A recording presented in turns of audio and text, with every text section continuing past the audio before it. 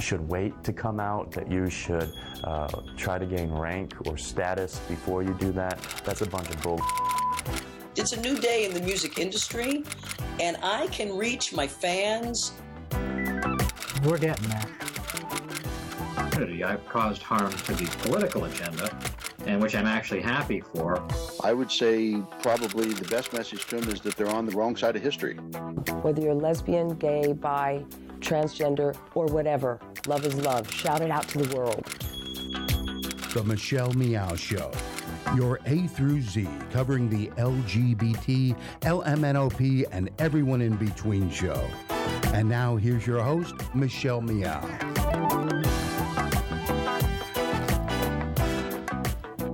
Welcome. Thank you so much for joining us. On Fridays here on the Michelle Meow Show, we play John Zipper's week-to-week political roundtable talk with Commonwealth Club.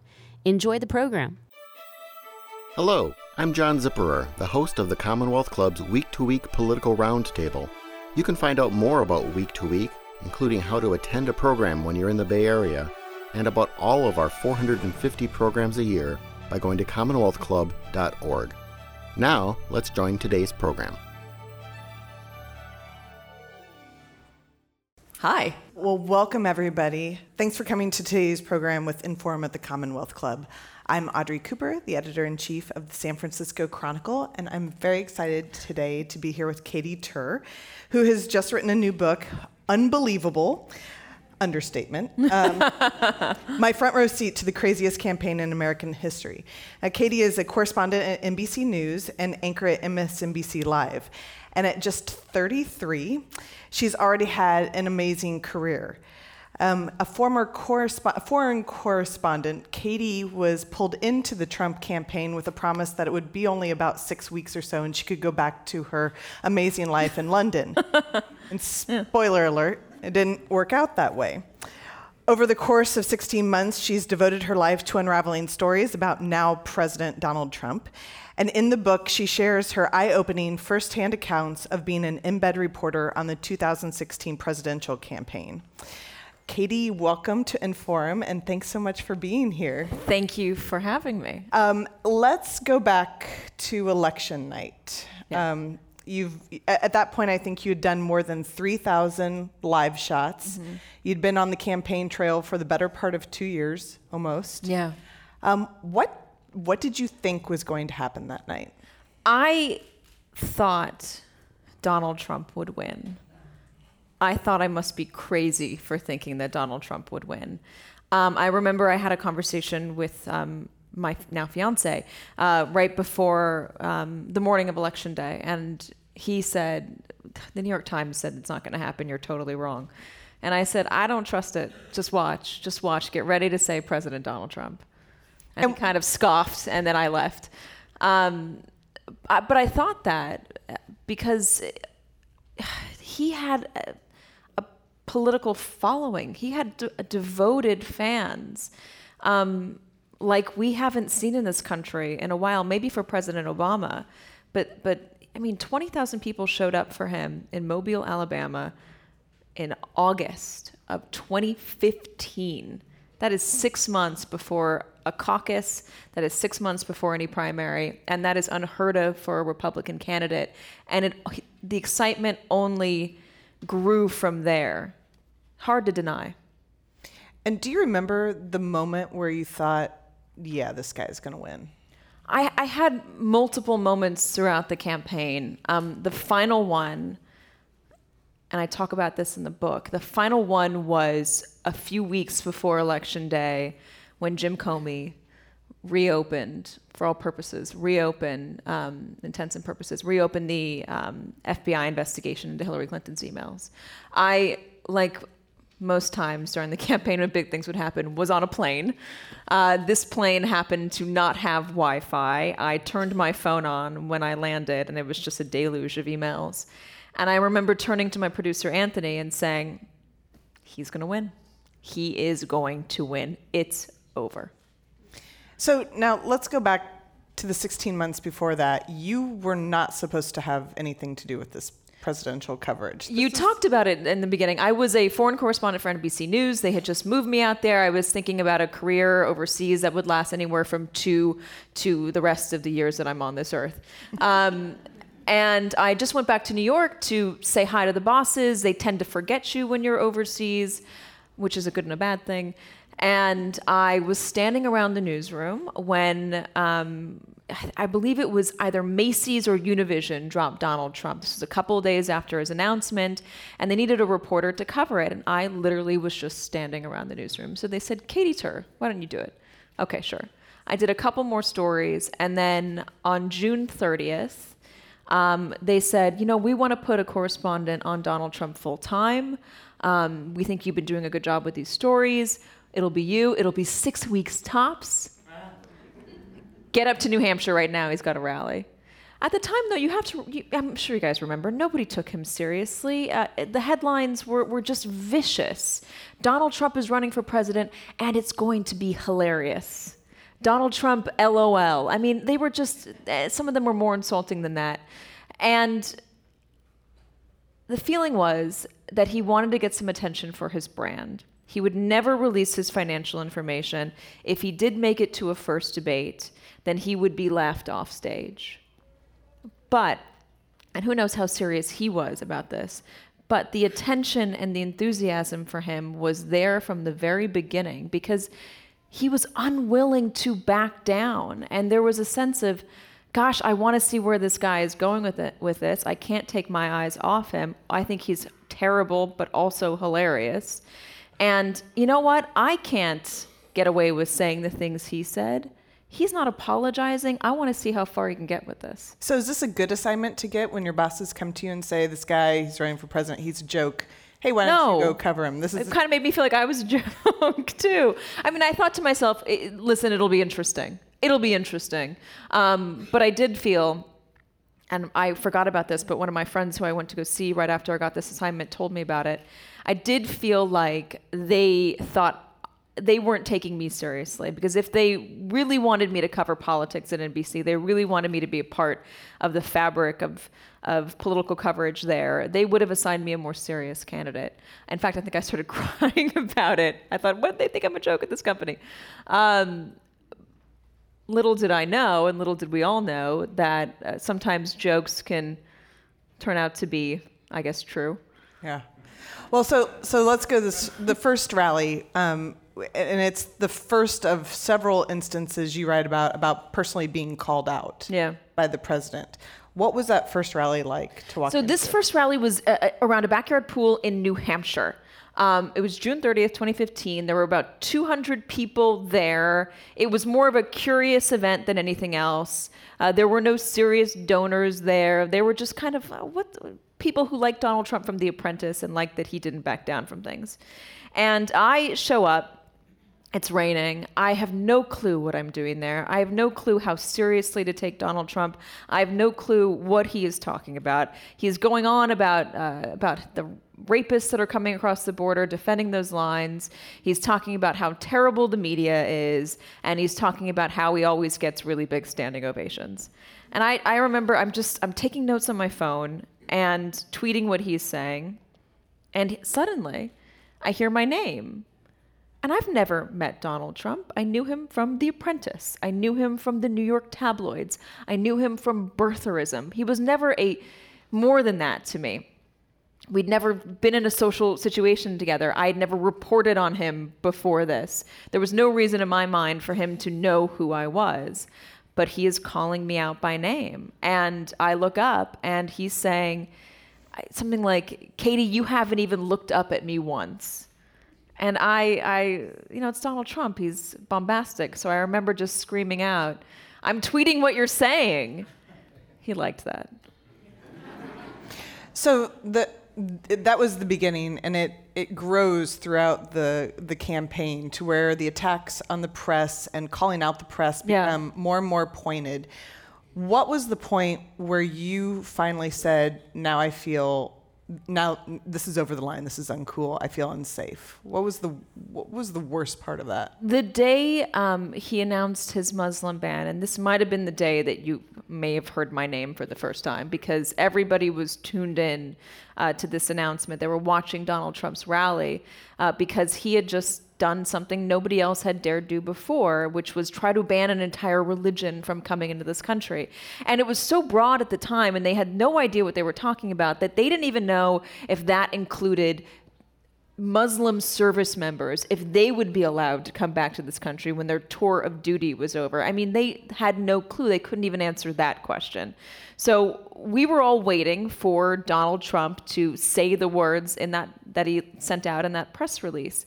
And this was in South Carolina. We're in the belly of a World War II battleship. People are packed to the gills in this place. They are scared and they are angry. Back around this time, San Bernardino happened, a few days or a few weeks earlier, where the married couple went to that office building and shot it up. You're all nodding your head, you remember. President Obama gave a speech on terrorism the day before this, addressing it. And Donald Trump, wanting to be seen as somebody who was the strongest on terror, wanted to be seen as the only person willing to do the things that needed to be done to protect Americans, released this statement. He was saying the President Obama, wasn't vetting people. They were allowing these terrorists into the country. Other Muslims were hiding them purposefully while they were making bombs in their living rooms. The media is essentially complicit in this because the media is refusing to report this. Therefore, they are putting your lives in danger. So that's the feeling of this day. I already felt like it was the kind of day where maybe it was a good idea to lay low. So I wasn't standing on the press riser. I was sitting on the press riser, taking notes. And suddenly, just like that first rally, I hear my name. Unlike the first rally where it was kind of joking, this one was angry. Katy, she's back there pointing me out in the crowd. She's a liar, a little liar, third-rate reporter. The whole place turns around and boos at me in unison. And remember, they're angry because they feel unsafe. And I remember thinking the only way you can mitigate this, the only way you can diffuse the situation is if you refuse to be scared by it. So I smiled and I waved. Because what the heck else are you supposed to do in those situations? And then he made the Muslim ban announcement. I got up, I did a live shot for Chris Matthews and then Chris Hayes. And that's when you focus for those moments. That's when I let go. I look at my phone. It's ablaze with concerned colleagues, my bosses, my mother, friends, and a Trump campaign staffer shoos off the stragglers that were waiting behind the press pen and points to a couple guys and says, "These guys are going to walk you to your car." And I look up, it's 2 Secret Service agents. So I'm curious, since the book has come out, have you heard from any of the people who were at the rallies? Any of the supporters? Yeah. No. So you've never, it seems like the stories that you tell in this are so sort of horrifying in a very personal way that you might get some reaction from people who are like, well, it wasn't you, Katy, it was, you, the media. I haven't heard from anybody. I've heard from some of the people associated with the campaign in general terms, but I haven't heard from any of the people that I covered day in and day out. I think it's dangerous, and I think you're right. I think it wasn't just me. It was me as a symbol of the media. And it's not like he only went after me. He went after a lot of us, and he certainly went after us as a group. I think it's a dangerous thing and an easy trap to fall into, to say everybody who voted for Donald Trump is a racist, is a xenophobe, is dumb, is a hick, is uneducated, is poor, whatever you want to say, however you want to diminish them. Yeah, it wasn't the majority of the country, but it was a good portion of the country who did feel sincerely left behind. And they weren't all terrible people. They weren't all screaming vile things at the media. Some people were just genuinely felt like they had no other option out there. And then there were the others that got into the rally, and there was a mob mentality, and it was part of the show, and they took part in the act of it. and would never do those things when they walked out of the rally, would never call somebody a C-U-N-T walking down the street, or a B-I-T-C-H, or call them a liar and point at their face, or say kill the media, or drop dead media, or CNN. They might say CNN sucks, because it was kind of, I guess it was kind of a funny rallying cry at times. Not very funny, but well, one of my favorite anecdotes that you have is about a hairdresser you met in a bathroom. Yeah, so at one of the rallies. This rally was right after the Muslim ban. I feel something akin to public enemy number one among Trump supporters. I'm in a bathroom in Grand Rapids, Michigan, and it's a few days before Christmas. I'm about to take 10 days off. The first 10 days I've had off since I started. Go back to London to hopefully see my flat where I hoped it was still there. And I'm standing in this concrete bathroom. I'm trying to curl my hair because I'd been standing outside and it was like San Francisco weather where you just get really frizzy. And a lady walks in and she says, can I help you? And I said, I remember standing there thinking, like, do I look crazy? Is she crazy? I have a hot curling iron in my hand. Am I going to hand this over to a Trump supporter right now? But she was really nice. And she smiled. I think she saw that I was questioning whether I should do it. And she's like, don't worry, I'm a hairdresser. Like, I can help you. And she did. And she did a great job curling my hair. And she was very sweet. And we talked, about how excited she was to see Trump and the Christmas holidays. And she was lovely in every sense of the word. Lovely human being. And we said goodbye. I did my nightly news hit. Donald Trump takes the stage. And he launches into Vladimir Putin and talking about how Vladimir Putin has been accused of ordering the killing of not only political opponents, political dissidents, but journalists who dare question his authority and corruption. And Donald Trump's on stage, and he said, he's been saying nice things about Putin, so he starts joking, I would never kill journalists. Wait, hold on, would I? I do hate them, but I would never kill them. He's joking about killing us. I don't think that's funny, period. I'm sorry, I don't think that's funny in any way to joke about the murdering.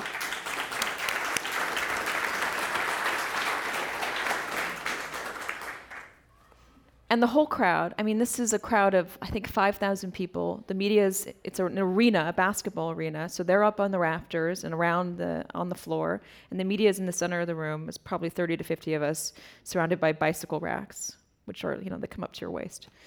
And the whole place starts laughing and booing at us. And I remember thinking, that woman who just curled my hair in the bathroom is somewhere in this crowd.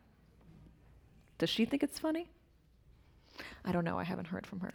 Well, I hope she texts you or tweets at you. Or I hope so. Tweet at us if you're out there. So the other thing I think is so important about these rallies that we didn't, as a media, but also, a country too, appreciate in retrospect is, yes, there were huge numbers of people, but I think because of the incredible things that were coming out of his mouth at those rallies, it was easy to say, well, yeah, but those people are just the passionate ones. They're not the ones who are actually going to turn out. And you detailed the 9 different types of rally attenders in the book. And I will be amazed if you remember all of them. I'm sorry? That didn't make it into the final book. It didn't? Okay, no. Well, there are 9 types. There's a number of... go through it? Yeah, well, no. No? There's a number of... It just, what I was so impressed with, and what I tried to detail in the book, and I probably didn't do it as elegantly as I was intending, but I tried to talk, people just love American flag apparel. And I didn't realize you could get so many different varieties and styles of American flag apparel. I just thought it was a remarkable thing to witness. You could get rhinestone American flag hats. You could get dusty hipster or hippie American flag t-shirts, American flag cowboy boots, American flag capes, American flag socks. Any variety of clothing. And I just thought it was amazing. I didn't realize, I tried to call a few vendors for American flag apparel to see if they were doing better in the Trump era, but nobody ever called me back. There's a market in it, evidently. So you grew up in newsrooms. Yeah. But not in a traditional way that somebody might think. What are your earliest experiences of being in a newsroom like? Well, oh gosh, I was younger than I have a memory for. My parents were helicopter news journalists. They actually were up here covering the 1989 San Francisco earthquake. It was 89, right? Mm-hmm. Yeah, okay, good. I got my memories right. So my mom likes to half joke, that I've been covering news since I was born, since I was in utero. And my mom was on a breaking news story the day I was born. She was carrying, back in the day, you had to, in order to take tape to film, the camera had to be attached to a deck, a 17-pound deck, and a cable, like an umbilical cord, is attached to the camera. My dad is covering a shooting, and my mom's holding the deck. This was an anchor in Los Angeles who was shot in a botched robbery in the parking lot of KABC. He was fine. But a few hours later, my mom gave birth to me, and they ended up they were stringers, so they would go out in the middle of the night and gather, car accidents and shootings and sell the tapes to the local news in Los Angeles. And then they got the bright idea of buying a helicopter and doing it from the air. So they were stringers from the air, and they shot some video that you guys might have seen. The Reginald Denny beating in the LA riots, the guy that was pulled from the red gravel truck and beaten to within an inch of his life. My mom was hanging out over the skids with a beta cam on her shoulders. My dad was piloting and reporting. When they got back on the ground, they found bullet damage in the engine blades of the helicopter. I know, terrifying. I'm glad we have distance from that, and I can marvel at it now. And they found bullet damage in the battery that was beneath her seat. My mom. So after that, and during the trial of those 4 gang members who beat the living hell out of Reginald Denny, they got a lot of death threats. And my dad would sleep with he got a concealed weapons license, and he'd sleep with a gun underneath his pillow. And I ended up getting death threats in the campaign, and I remember not being I'm nervous about it, certainly, but also not feeling like this is completely absurd and unusual. And it didn't click until a little bit later on that it didn't feel so unusual or so unheard of because my parents had done the same thing. I was brought up with this idea that journalism is worth risking your life for. Well, and in the Reginald Denny beating, you say that he was actually trying to use the helicopter to help. My dad was piloting, reporting, and we also had a second pilot, I believe, in the helicopter.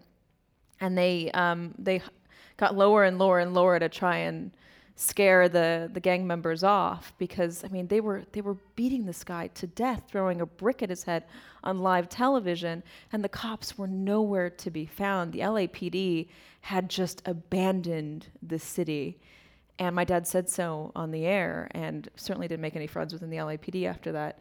But it's true, and that it shows the power of journalism to illustrate a state of a city through technology at the time. Sometimes live pictures that's the only way you can truly tell a story. Live, in the moment reporting.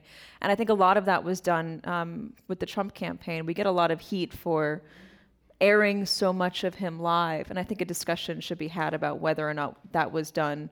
It was gratuitous. But it also was the only thing that could really give you a sense of how the country felt and what was happening. A lot of people wanted to discount it, but I'm sure when you turned on the TV and you saw those screaming crowds, sometimes 10,000 people deep, I'm sure that resonated with you. I'm sure that it resonated with you in a way that this election would not have had we not done that. Well, and your parents also had OJ in the white Bronco. Yeah. And in the book, you mention that some people blame them for the downfall of local television news, and that there might be a little truth that, what starts as needing to get information out to people, at what point does it become entertainment and gratuitous? And I wonder how, having been through that and seen your parents, perhaps unwittingly go down that route. How does that inform what you do on a daily basis? Does it give you pause? Do you think it certainly gave me pause? Of course, there were times in the campaign where I felt like, is this the best way to go about this? And I think everybody in the news business was questioning, is this the best way for us to cover him? It was hard to figure out because we had never seen anything quite like it. He would bury one controversy with the next. Should we talk about the controversies or do we talk about the voters? How do you ignore, he's just asked Russia to hack into Hillary Clinton's email. How do you ignore that? Oh, wait, now he's going after a federal judge. We have to cover that, but there's still this Russia thing. Oh, and now he's talking about grabbing women by their private parts. We have to focus on that. Every few days, if not every week or so, there was another massive story to cover with him, and it buried the policy. There was no policy to really talk about because he didn't have much policy. Well, and at what point do you I think there was a lot of criticism that climate change, for example, was never substantially discussed in the debates. It wasn't really ever part of anybody's questions of him in an aggressive way, and that's just one example. Oh, we questioned him on a lot of these things in press conferences, but invariably, and we would go after him, but invariably that would get buried by something else he said. Invariably, the press conference where he asked Russia to hack into the election, I asked him, do you think the Geneva Convention is out of date? Because he was talking about, reinstating waterboarding, and the Geneva Convention say that you can't torture. It's a war crime. And he said, I think they need to be renegotiated. I'm sorry, that's a big story. We didn't talk about it. I shouldn't swear, should I? I'm sorry. Is this on? That's okay. Yeah, I'm sorry. You're in San Francisco, that's right. Potty mouth. And we didn't talk about it at all. At all. It was like a mention at the end of my story because he talked about Russia. That was what was difficult with Donald Trump. It's not that we were so consumed with these little, gratuitous details or the tweets, and we were to a degree, but there were also really big stories that would bury. They would just bury the other story over and over again. And people ask, why did we talk so much about Hillary Clinton's emails? And I can't really speak to that because I didn't cover the Clinton campaign. But the analogy I have, and it's an imperfect analogy, so bear with me, is that Hillary Clinton got a stain on her shirt. And she couldn't get the stain out. All you can do when you're talking to Hillary Clinton is look at that stain on her shirt. The emails. It's a stain. You can't ignore it, even if you try. Donald Trump got a stain on his shirt, and then another stain on his shirt, and then kept staining his shirt over and over and over and over and over again to the point where you're like, oh, that's just the way the shirt is. And so looking back on it, but it made it really hard for anyone else to right. Well, you run asked against him, or also to cover him. You ask these questions, and you get we should renegotiate the Geneva Convention, and then it's on to something else. Yeah. And you feel like you've wasted that question. Exactly. And which is an incredible thing for, I think, anyone who's not a professional interviewer to appreciate. Yeah. This is so important, I can't get anyone to pay attention to it feeling. Absolutely. So what do you think we could have done better? I think the onus is both on us, but it's also on you. I think the American public, you have the power to choose what you want to see and what you want to hear or talk about with your remote control, with where you decide to invest in news coverage, which papers you buy, which sections you read the most. What sections do you read the most? Do you read the inflammatory Donald Trump headline the most? Or are you finding a little obscure story about, I don't know, the drought's a big story here, or obscure story about a corrupt community system in Akron, Ohio? You're not looking at that. You're looking at the big headline about Donald Trump. So it's both of us.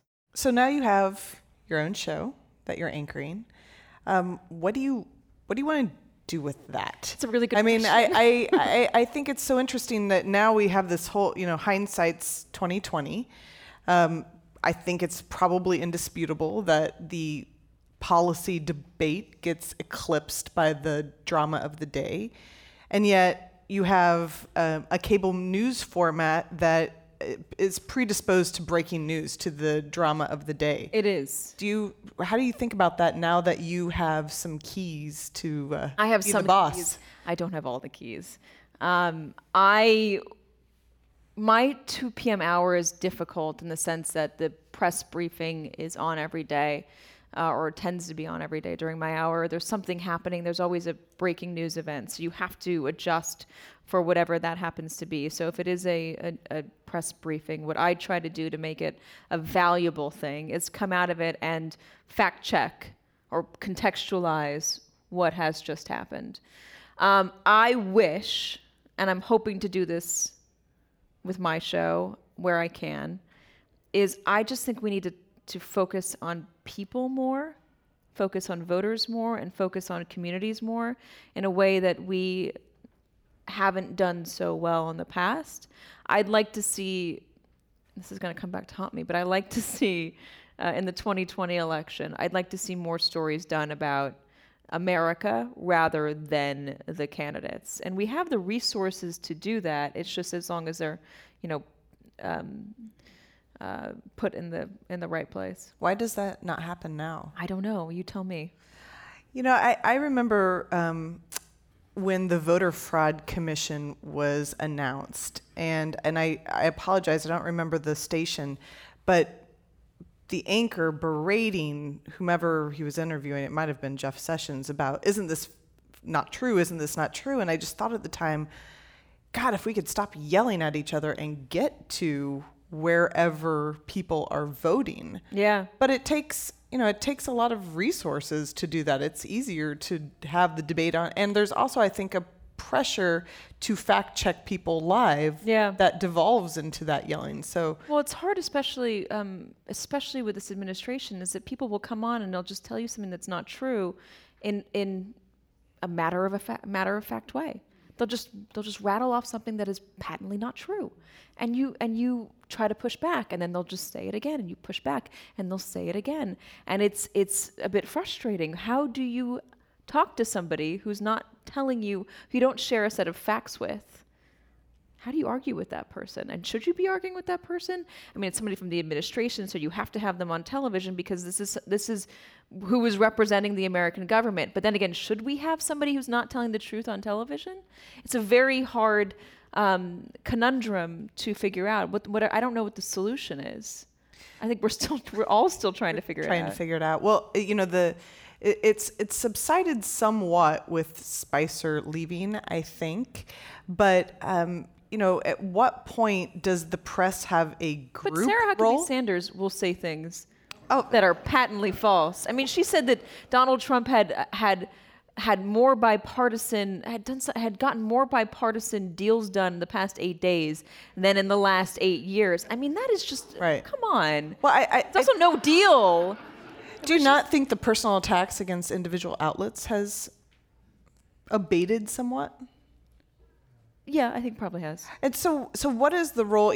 So in those early days when CNN was being attacked and MSNBC was being attacked and people were being not included in press briefings, is there a collective role for the press to make sure that one question actually gets answered, that we don't bounce around to things? Well, you know this. You're an editor of a major publication, a major newspaper.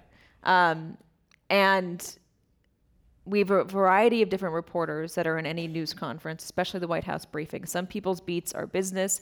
Other people's beats are the environment. Some people have a story that they're working on, they need an answer to about, some policy or the Russia investigation. So you all go in, and that's part of what makes our business great, is that everybody's working on different threads, and those threads don't need the support of another journalist. So that's why you can feel they're sometimes disjointed. But I think personally that if a question at a press briefing is not answered, then it behooves the next person to take up that thread and continue until it gets answered. You do see that to a degree in the briefings now, and that's why you'll see Sarah Huckabee Sanders get frustrated and just say, well, I've already answered that question. I've already answered that question. I've already answered that question, even when she hasn't. So you're 33. which is amazing that you've already written a book and done as much work as you have in your career. You were also part of the first all-female... Female-led. Female-led. We had a couple guys. We had a couple guys in there. The token guys. Female-led political team. Yeah. And especially in a year where the gender played such a role in the discussion, not only for having the first female candidate, but also some of the things, the harassment, the allegations, some things that were caught on tape. What role do you think it played to have an all-female journalist crew? It was, well, first off, it wasn't premeditated. It just so happened that NBC had the good fortune and good sense to have Hallie Jackson covering Trump with me, Casey Hunt, Kristen Welker, and Andrea Mitchell covering Hillary Clinton. And it wasn't because we were a bunch of girls and they thought this was a good election to have girls lead coverage. It was truly because we were doing the best journalism at our company, and we were on the road every day, and we were digging the hardest, and we were, I mean, part of it was because we all wanted to run over the other for the scoop in a good way, in a competitive and a healthy competitive way.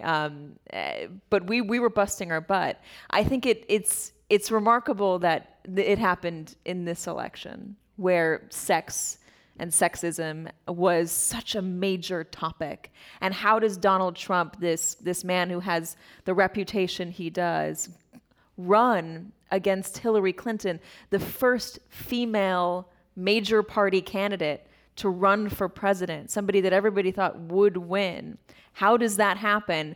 And do the women covering him, does that change their coverage? I think if anything, it made the coverage more well-balanced and in-depth and nimble. But I truly, and you know this, I don't think because we were women, it was better or worse. I think it was great because but do you we were good journalists. How am I going to come across when I explain this story? I didn't think about it. Not at all. Not at all. Do you think? Because why would I think about it? Well, because I think I can only speak for myself, but I think sometimes there's a criticism or a perceived criticism or fear of criticism that if you cover the Miss America, calling her a pig, saying she was too fat, or the grab them by the thing, that after a while you can become shrill and that people assume that you're going on about it because of your gender. I had one live shot where I was talking to Chris Matthews, and it was after the Access Hollywood tape came out, and I got pretty passionate on the subject, and I remember stepping off camera, and this is probably one of the only times I think I felt that I can think of at least. I stepped off camera, and somebody I work with said, I think you got to reel it in. I think you got to reel it in. And then I got a text. Was that a man or a woman? It was a man. I got a text from another man that I work with saying, you nailed it. You hit it home. Oh, how interesting. It was interesting. I remember second-guessing myself for a moment, but then saying, no, this is the way it is. This is not me feeling a certain way. This is not me reacting because I am a woman. This is the way it is. You do not brag about those sort of things. Well, is it sexual assault? Is it wrong, you think, to react as a woman? No. It's such a hard discussion to have. Because in some ways, I don't want to invalidate what I did in 2016 and the coverage I did by saying it's because I'm a woman.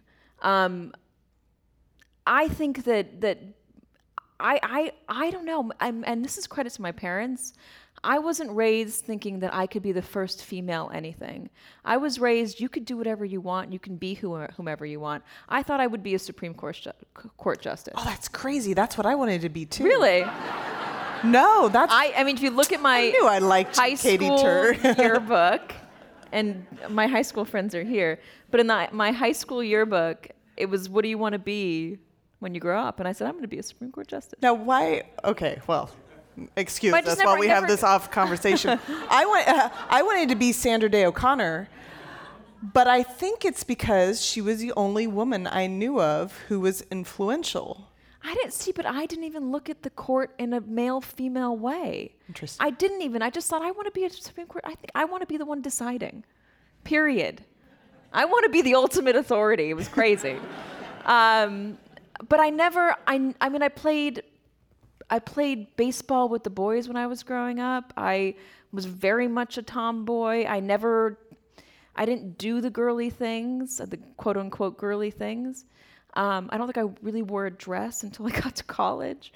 But I never considered any of the decisions I was making to be, oh, you're going to do really well for a woman. I just never thought of that. So when I was covering the campaign, I just never thought of, you're a woman, this is the way you're going to be perceived. I just didn't think about it. And that's why I bristle when someone says, do you think Donald Trump just went after you because you're a woman? I don't really know how to answer that because I take issue with the question. I think it diminishes the journalism I did. Well, and to NBC's credit, I don't think they made a big deal out of it. They didn't. Either, which I thought was one of the most refreshing things, because I'm not sure we would have been like that as an industry 5 or 10 years ago. No, I think we would have made a larger. There was this discussion, and I talk about it a little bit in the book, where one day somebody looked up and they looked at the TV screen, and the boxes we have, we have 5 reporters covering this, and if it's a storm, we have 52 reporters covering this, and you see those little boxes. Someone looked up and noticed that all of the faces on the screen one day and all the boxes were women. It was me, Andrea Mitchell, Chris Jansing, Hallie Jackson, Casey Hunt, and Kristen Welker. I think Kelly O'Donnell as well. All of us. And someone said, oh God, they tweeted a picture of it. Look at all these girls, look at all these ladies. In a positive way. And there was a thought like, maybe we should package this. Maybe we should do a commercial about this. And one of our editors, Daphne Linzer, said, no, they're not the best female team in politics. They are the best political reporters in politics.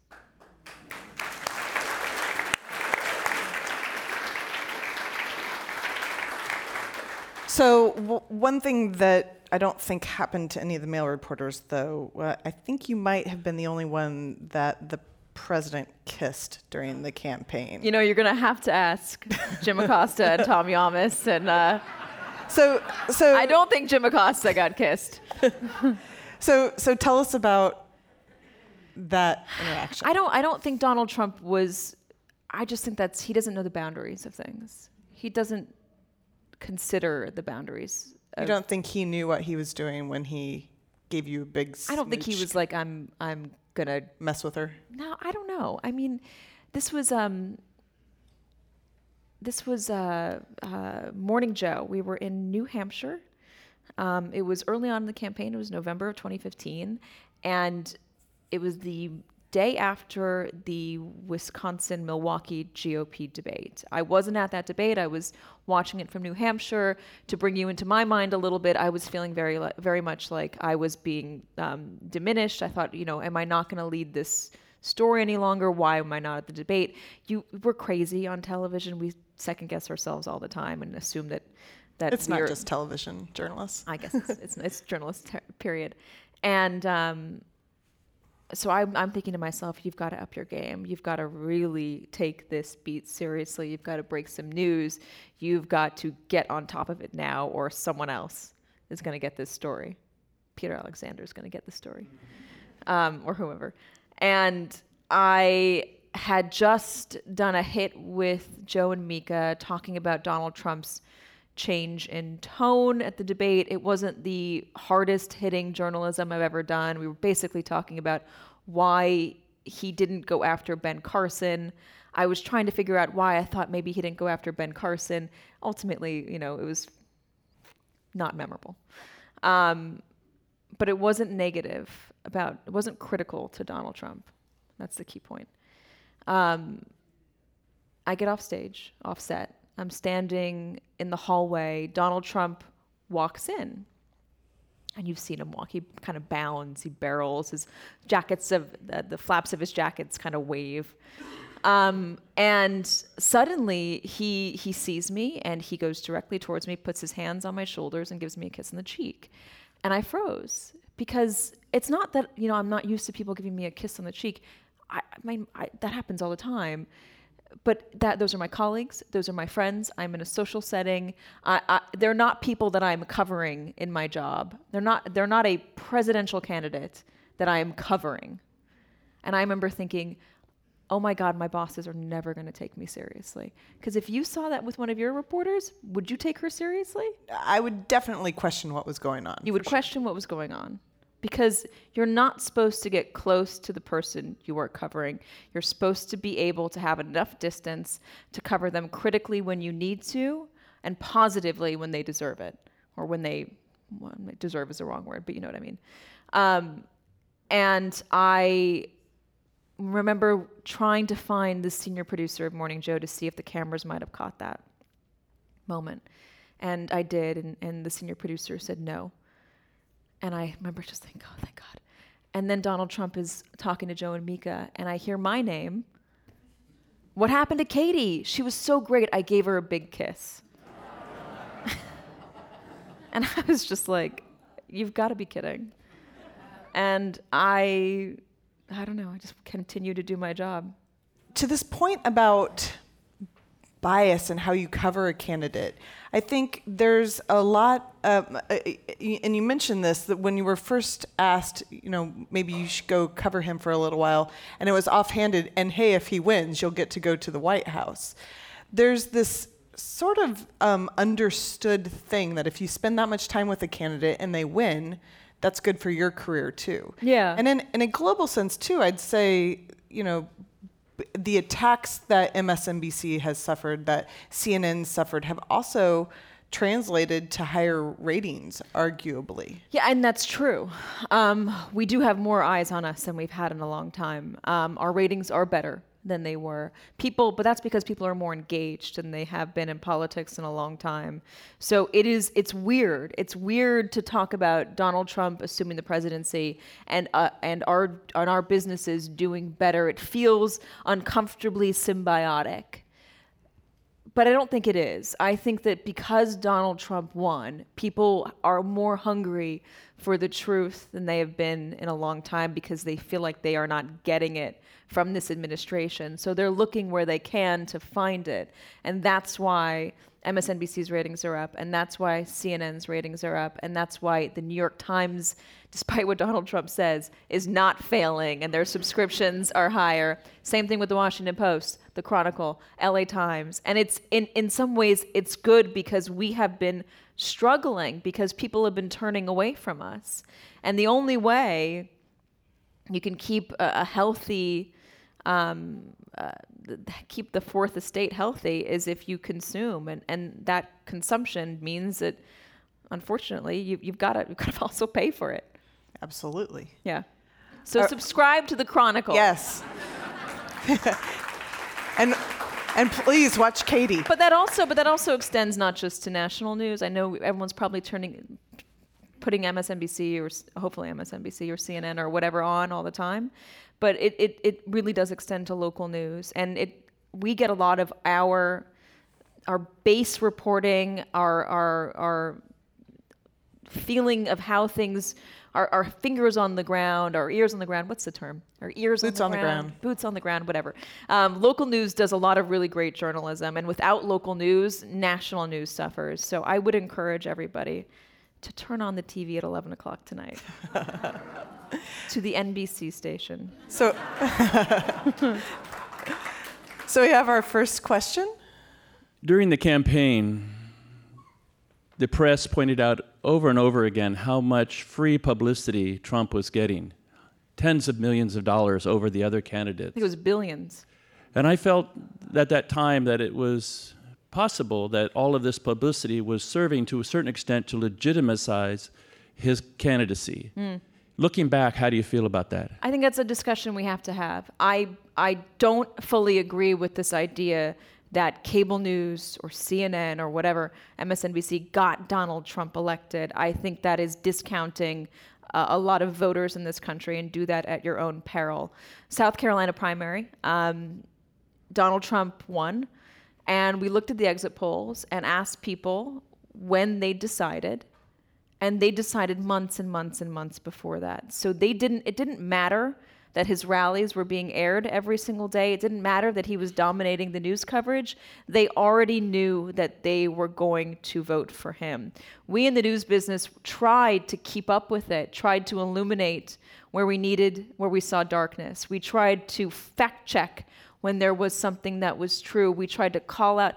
I mean, this is the first time I think that anybody, the New York Times, has called something the president has said a lie, or a candidate has said an outright lie. Lie is a really hard word to justify using in our business because you have to find intent. And it's hard to figure out somebody else's intent. So we were trying very hard to give as much information as we could to the American public. Did we go overboard?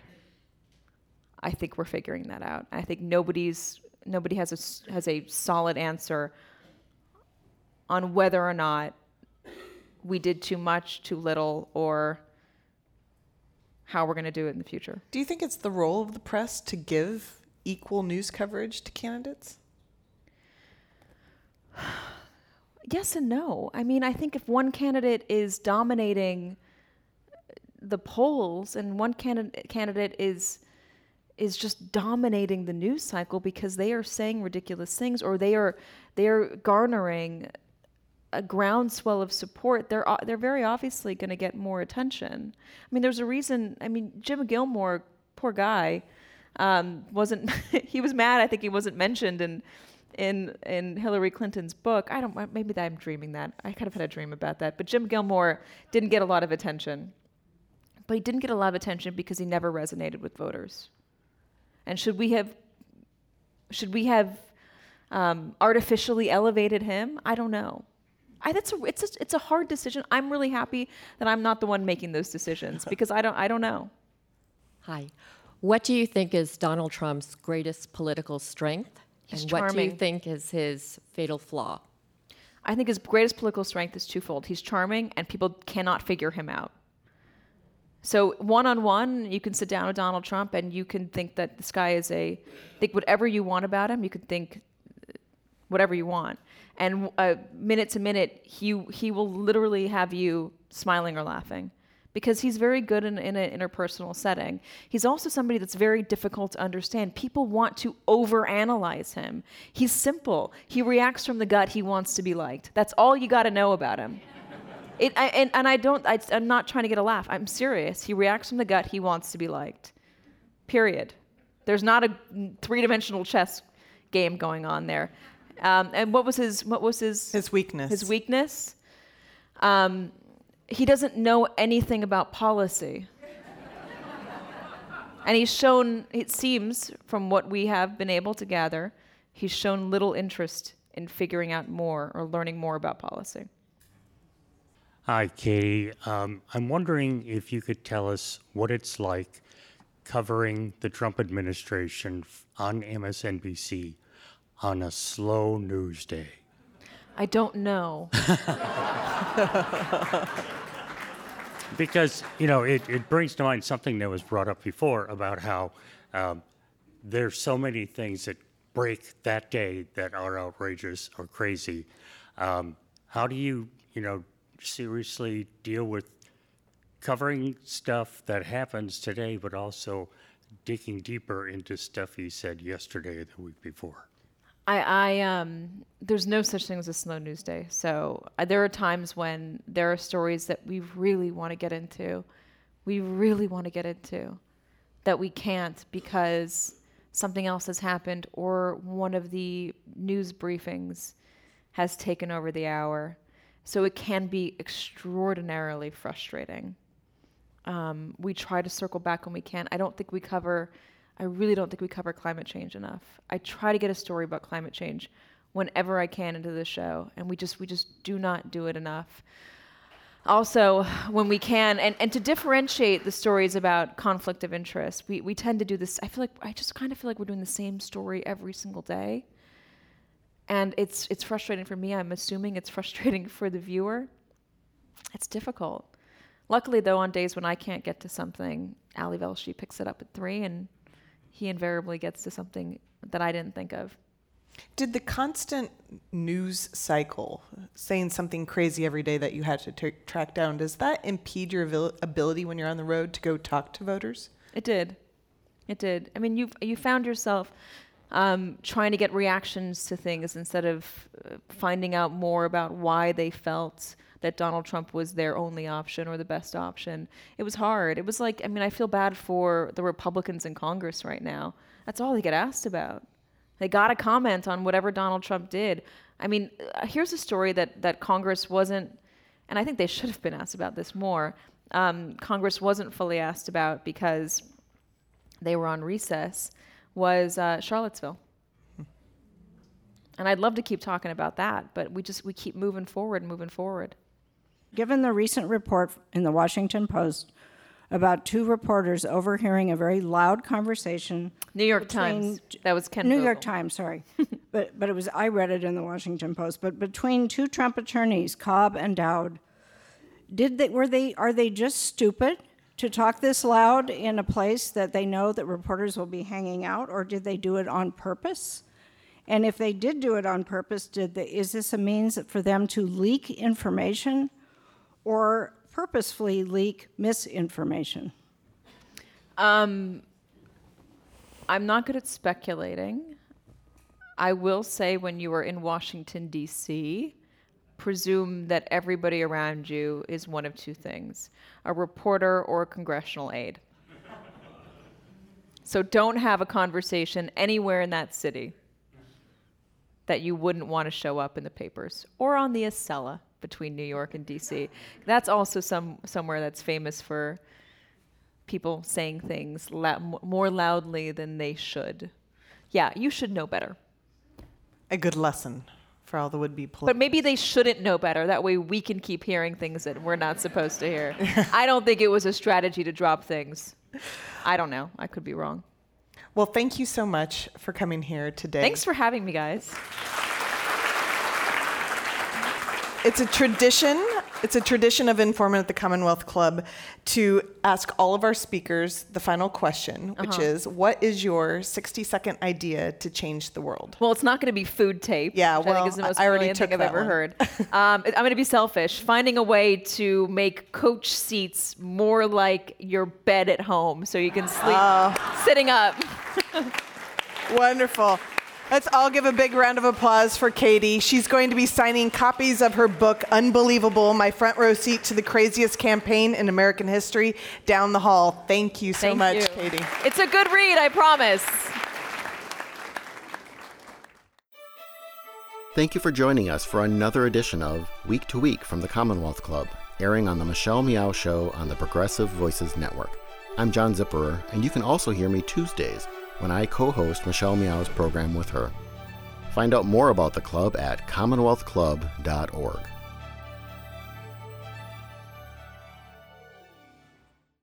Thanks so much for tuning in today. For more on us and other programs or podcasts you might have missed, you can head to michellemeow.com. Babe, I think we're ready. We're really doing this. Yeah, I'm ready for our family. So where do we start?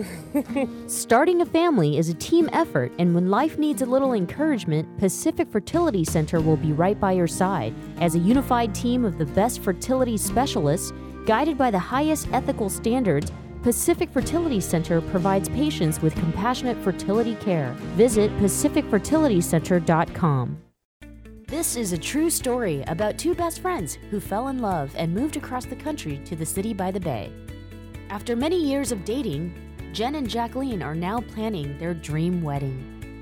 It's a big moment in everyone's life when you say I do, especially when you can make choices for your authentic life and your loved ones too. Congratulations, Jen and Jacqueline. Live your authentic life. A special message brought to you by Weatherford BMW. Thanks for listening to the Progressive Voices Network, streaming the best in progressive talk 24/7. Keep the progressive conversation going on by joining our community. Each week, we send out an email that covers important things taking place in the Progressive Voices Network and throughout the progressive world. Be the first to know of upcoming shows, schedule changes, exclusive programming, and more. Simply go to progressivevoices.com and sign up for our mailing list. It's that easy. progressivevoices.com. Thanks for listening, and thanks for joining the Progressive Voices community.